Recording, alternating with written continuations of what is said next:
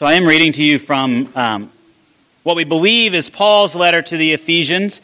As if you've studied the Bible at all, you begin to realize that there is a lot of tradition about who wrote what in the Bible.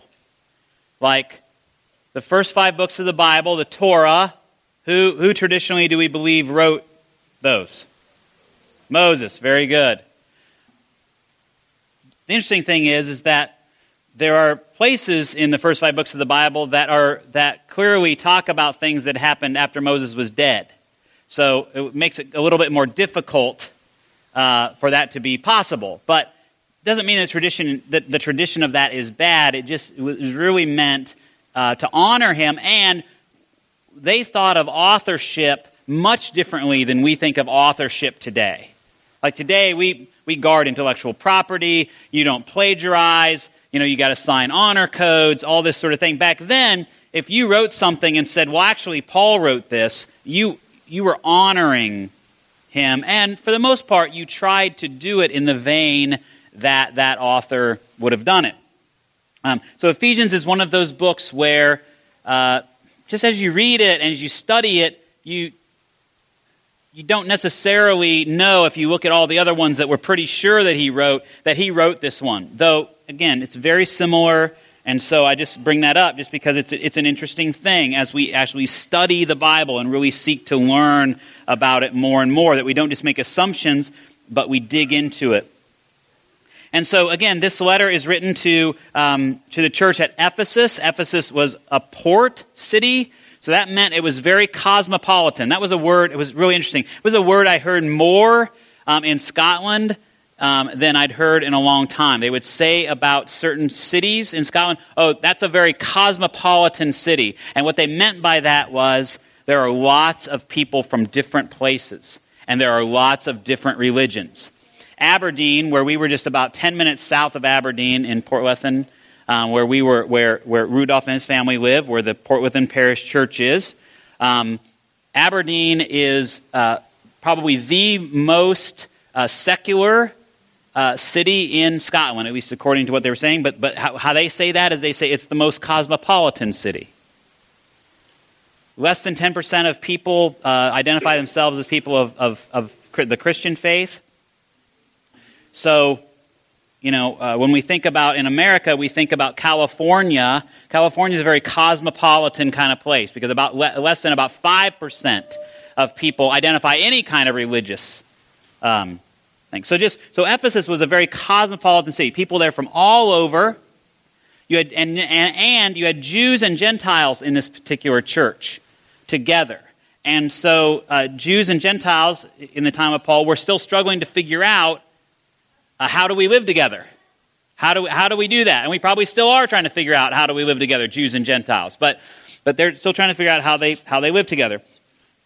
So anyway, so that's a lot of background. But just to give you this, in the first 3 chapters of Ephesians, Paul's laying out a lot of theological things.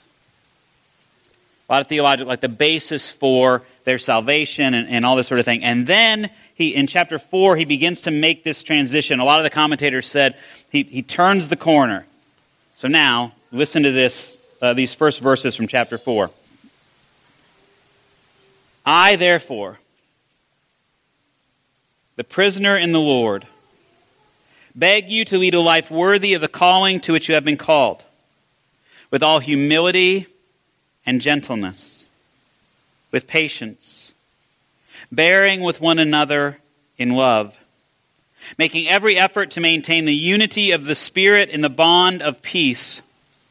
There is one body and one Spirit, just as you were called to the one hope of your calling, one Lord, one faith, one baptism, one God and Father of all, who is above all and through all and in all. But each of us was given grace according to the measure of Christ's gifts. Therefore it said, when he ascended on high, he made captivity itself a captive. He gave gifts to his people. When it says he ascended, what does it mean? But that he had also descended to the lower parts of the earth. He who descended is the same one who ascended far above the heavens so that he might fill all things. The gifts he gave were that some would be apostles, some prophets, some evangelists, some pastors and teachers, to equip the saints for the work of ministry, for building up the body of Christ until all of us come to the unity of the faith and of the knowledge of the Son of God, to maturity, to the measure of the full stature of Christ. We must no longer be children, tossed to and fro and blown about by every wind of doctrine, by people's trickery, by their craftiness and deceitful scheming, but speaking the truth in love. We must grow up in every way into Him who is the head, into Christ, from whom the whole body, joined and knit together by every ligament with which it is equipped, as each part is working properly, promotes the body's growth in building itself up in love. That's the reading. Paul starts out with, I'm begging you. I'm begging you. I mean, that's pretty strong language, isn't it?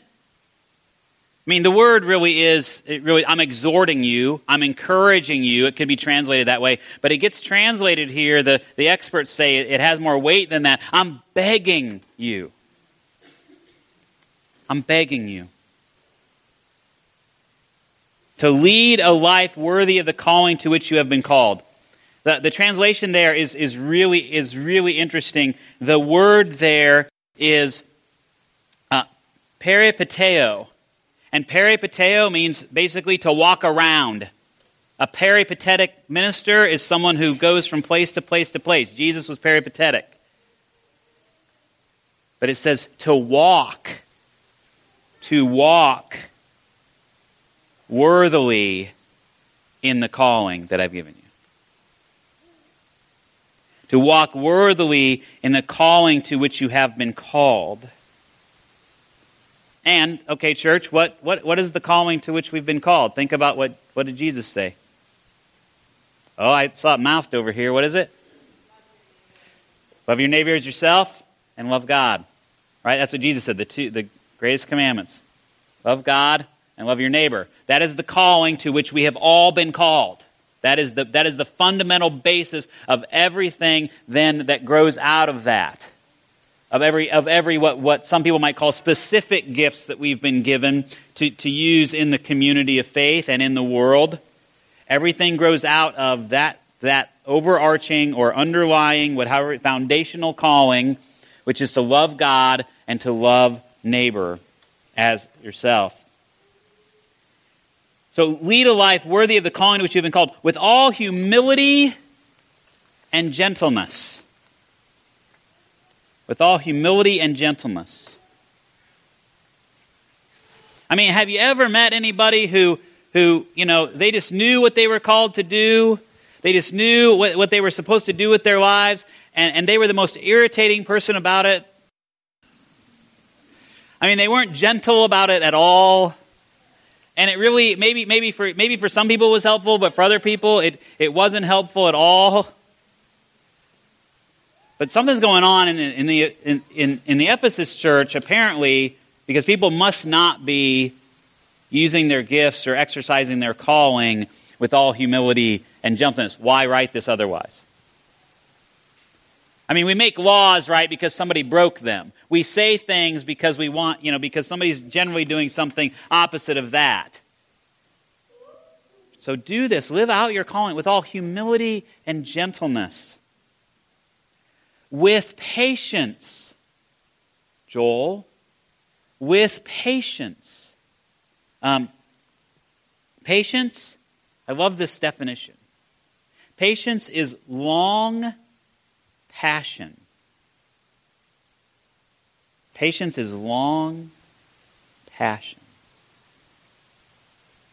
What if you thought about the things that you were working on in your life with long passion? We visited some places in Scotland, and if you've ever been, around in the motherland, it's been around a little bit longer than America has in the way that it's been around, and to be in a place where people still live, in a castle where people still live, and their families have lived there. I don't remember what the longest one was, but one sticks in my head. The family had lived in this castle for 400 years. Long passion. I mean, and a castle that's made out of stone. What kind of patience do you think you have to have when you want to renovate? Right? Long passion, patience. With patience. Bearing with one another in love. And the word there for love, there's at least 3 words in the Greek for love. This one is agape, that unselfish sort of love, that self-giving sort of love. Bearing with one another in love. Those of you who have been in a relationship for more than 5 minutes, you know what I'm talking about. Our family was together, the 4 of us, for more than 30 straight days, and no one necessarily needed to go to work or to wherever by themselves. So, we were bearing with one another mostly in love. I say mostly. Sometimes there was not a lot of long passion on my part. And sometimes not much gentleness either, but that's just the way it goes. But bearing with one another in love. If you're going to be in this community, because he's talking to a congregation, he's talking to a church in a city. So he's not writing this to a city, he's not writing to all of Richmond, he's writing to a congregation that is there. So these are people that deal with each other and work with each other and struggle with each other and know each other and get disappointed by each other and care for each other every day. I mean, these folks would have seen each other every single day, I'm sure of it, as well as then when they gathered for their whatever community sorts of things they did. So, if any of you who've grown up in a small town, or even a small community, you get to know what I'm talking about. Everybody knows your business. Richmond is still a little bit that way, right? I always say it's like 1.5 degrees of separation. If you sit down with somebody who's been in Richmond for 6 months or longer, and you sit down with them and you say, hey, you start talking about it, you're probably going to know somebody within 2 people together, because that's just the way it is. It's like living in an overgrown tobacco town. And that's the way I grew up. I grew up south of a town of 609 people. Everybody knew your business. You went out on Saturday night, they knew whose house you were at, and they told your parents where you were at. So you better get your ducks lined up. You better make sure the story was right, and your car better have been there if you were somewhere else. Don't try that, kids, at home. But bearing with one another in love, making every effort to maintain the unity of the Spirit in the bond of peace. Now, this is where we get tripped up, I think, because we think of unity as lockstep unity. We think of it as we have to believe the same things, act the same way, like the same things, all this sort of thing. That's not what unity in the Scripture means. What unity in the Scripture means is having the mind of Christ. Being held together in the Trinity. That we are unified in our belief that Christ is the head of us, of the church. Humility means being in right relationship with God and realizing our full dependence on God. And so when we have unity about that, it changes everything. Something that the elders and I talk about a lot, and I remind myself a lot is elders, you were not called to this table. You were not called to this table because you represent 26-year-old white females, or represent the choir or the band or the buildings and ground. You don't represent anybody. You are here because God believed and the congregation believed that you were of a quality of faith that you would discern what God wants for the congregation. Listening to the congregation, always with Christ as the head. That's where our unity as an elder body comes from, is that we are unified in believing that God is leading us. And sometimes maybe we're wrong. We get things wrong. We're human beings, but that's where we bear up. We always ask that question: what would God have us do? What would Jesus have us do? It seems sort of silly, but it makes things a lot more clear. Making every effort to maintain unity in the Spirit in the bond of peace. There's one body and one Spirit, just as you were called to the one hope of your calling, one Lord, one faith, one baptism, one God and Father of us all, who is above all and through all and in all. And as you listen to that phrase right there, we think that was an ancient liturgy. We think that might have been something that was recited in worship, because it feels very poetic all of a sudden. It just sort of comes out of nowhere. It's sort of like, that song that you can't get out of your head. I think that's sort of where it comes from. Because it fits here. There's one body and one Spirit, just as you were called to the one hope of your calling, one Lord, one faith, one baptism, one God and Father of us all. This is where most Protestants, believe that you only get baptized once. That otherwise you can remember your baptism, but you don't get rebaptized. That's where a lot of Protestants, that's where we get one baptism. So whether that's right, you may have other experiences in other churches where that was where every time you joined a church, you got baptized, or every time you had a religious experience, you got baptized, or whatever. That is not something Presbyterians would do, not something Lutherans would do, not something Methodists would do, not something Episcopalians would do, not something Catholics would do. One baptism. You can remember your baptism. We can sprinkle water on you, and do some really cool things, but you get baptized once, one baptism. But each of us was given grace according to the measure of Christ's gift. The gifts he gave were that some, so now he's starting to turn the corner here a little bit. The gifts that he gave were that some would be apostles, some prophets, some evangelists, some pastors and teachers. Now he names some of these, and I think the reason why he named some of these is because they were probably present in the church. There were people who were claiming to be apostles, people who were claiming to be prophets, people who were claiming to be evangelists, people claiming to be pastors, some of them claiming to be teachers. And he's reminding them about what their job is, what their calling is. And does anybody know what the next phrase is? Anybody, if you remember from me just reading it now? To equip the saints for the work of ministry. To equip the saints for the work of ministry.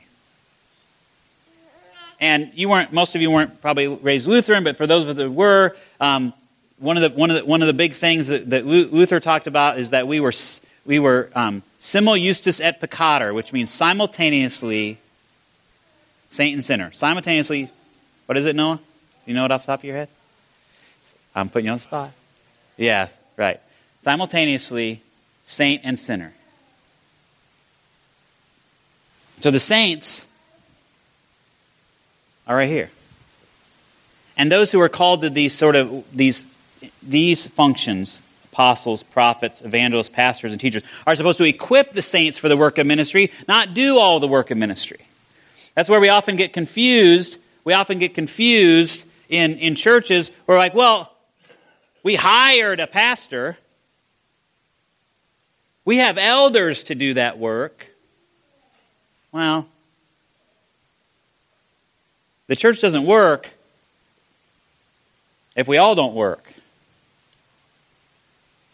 The church has bought into something that culture has bought into a long time ago, which is that 20% of the people do 80% of the work. Well, that may be true, but it's wrong. The body doesn't function. I mean, it goes back to another one of Paul's teaching. Like, if your toe doesn't work, you've got a problem in the body. For those of you who've had surgeries or have had issues with one little silly thing, or maybe have you ever broken your little toe? Try it one time. It makes walking real fun. Right? You go, what is that? I didn't even know that thing did anything. Man, that'll change your life. But sometimes we operate in our lives and in the church, we sort of just say, 20% of the people, that's just how it is. doesn't work unless everybody works. But these apostles, these prophets, these evangelists, it doesn't work if they aren't equipping or forming up. Oh, the one I wanted to talk about was evangelist. What do you think of when you hear the word evangelist? Billy Graham, okay. And what would you say he did? What did he do as an evangelist? Okay, he built people up, all right. He preached God's word, okay. What's that? Traveled around, okay. All right. He was on TV. Yes, he was. I love this definition. That an evangelist is a bringer of good news. Now, you can capitalize good news, but I'd like to think that maybe all of us could be evangelists with a little e, you know? We could just bring good news into our family's life, into the life of our work, into the life of our community. We could just bring good news because, you know what? There's plenty of bad news.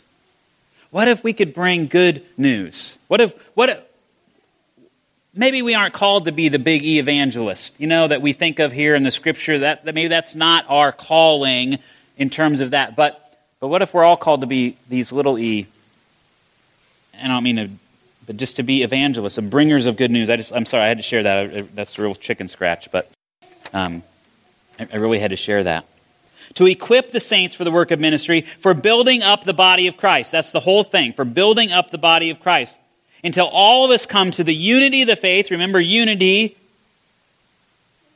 and of the knowledge of the Son of God, to maturity, to the measure of the full stature of Christ. So, all of this works toward the fact that we are all supposed to be seeking to grow in our faith, to grow into maturity in our faith by being the likeness of Christ. Not because we're doing something to make ourselves grow, but we're realizing in humility our dependence upon God for everything, and God is the one who is bringing about this growth because we're putting ourselves in places where we can do that. We're being that little E evangelist, bringing good news. We're living with humility and gentleness, with patience. We're bearing with one another. We're seeking to be those who spread this gospel, to build up the church, but to build up our communities, to build up our work in love. And part of the way we have to do that is speaking the truth in love. And speaking the truth in love, we must grow up in every way into Him who is the head. So it's not that we're trying to grow into something else. We're trying to grow more Christ-like by speaking the truth in love. Now, when somebody says to me, now I just need to speak the truth in love to you, Steve. What do I want to do? What does Steve want to do? He wants to leave my office. Right? Because that's usually how we do that, right? I'm going to speak the truth in love to you, Jim. Jim says, "No, you're not. I'm out of here." Right? Because normally we use it as I'm going to tell you something you don't want to hear. Well, what if that's fine. There's a place for that in love. There's a place for that. There are lots of times where I need to hear things from my family that I don't want to hear, and when they speak it in love, I hear it a lot better. I said better. Okay? But speaking the truth in love, I want you to think about that also in a different way. What if we spoke the truth about how we care about someone more often in love? Especially those closest to us. It is easy to take for granted those people that are around us. And to speak the truth in love would be to say, you mean a lot to me. I don't want you to ever forget that. I mean that. You're a valuable asset to this team. I want you to know that. What if we were those who spoke the truth in love more often? To build people up. Again, there's plenty of bad news. There's plenty of stuff we aren't getting right. We all know. And we need to talk about that in love as well. But what if we more often than we're building each other up in love, seeking out when someone does something, man, I really like, it was so cool to see you interacting with that child, or I really loved how you just took your time in patience to work with such and such and so and so. What if we began to speak the truth in love in that way to build up the body of Christ? What would it look like if this congregation became a congregation that had as its mantra, you're not done unless you're dead? And even then, we hear that the saints go on singing forevermore, so maybe you're not done ever. What if we really started to believe it doesn't work unless we all work? What would it be like if a congregation was really building up in love in the community? What would that be like? What would it be like in your life if you said, my calling is to love God and love neighbor, and I'm going to do that by building people up in love? How might that change your world, our world? How might things be different? I believe that after being now in Scotland and seeing what's going on in the Church of Scotland and all of that, and many wonderful things there, also many depressing things there in my mind, but I just believe that we, Westminster, we just have been given some really special gifts. This building that we've been given is located in a very special place. We're being given opportunities to speak the truth in love and to care for people each and every day, each and every week, right here inside of this building. But then as they go out, they've encountered a people that are unified in Christ. And so we're going to continue to seek to grow up and to build up in love, to become more mature in our faith, to be those people that are unified in Christ and seeking His way each and every day. And so, let us live out Paul's exhortation to walk worthily in the calling to which we have been called. Let us build up one another, this church and our communities and our work and our schools, in Christ's name, in love. Amen.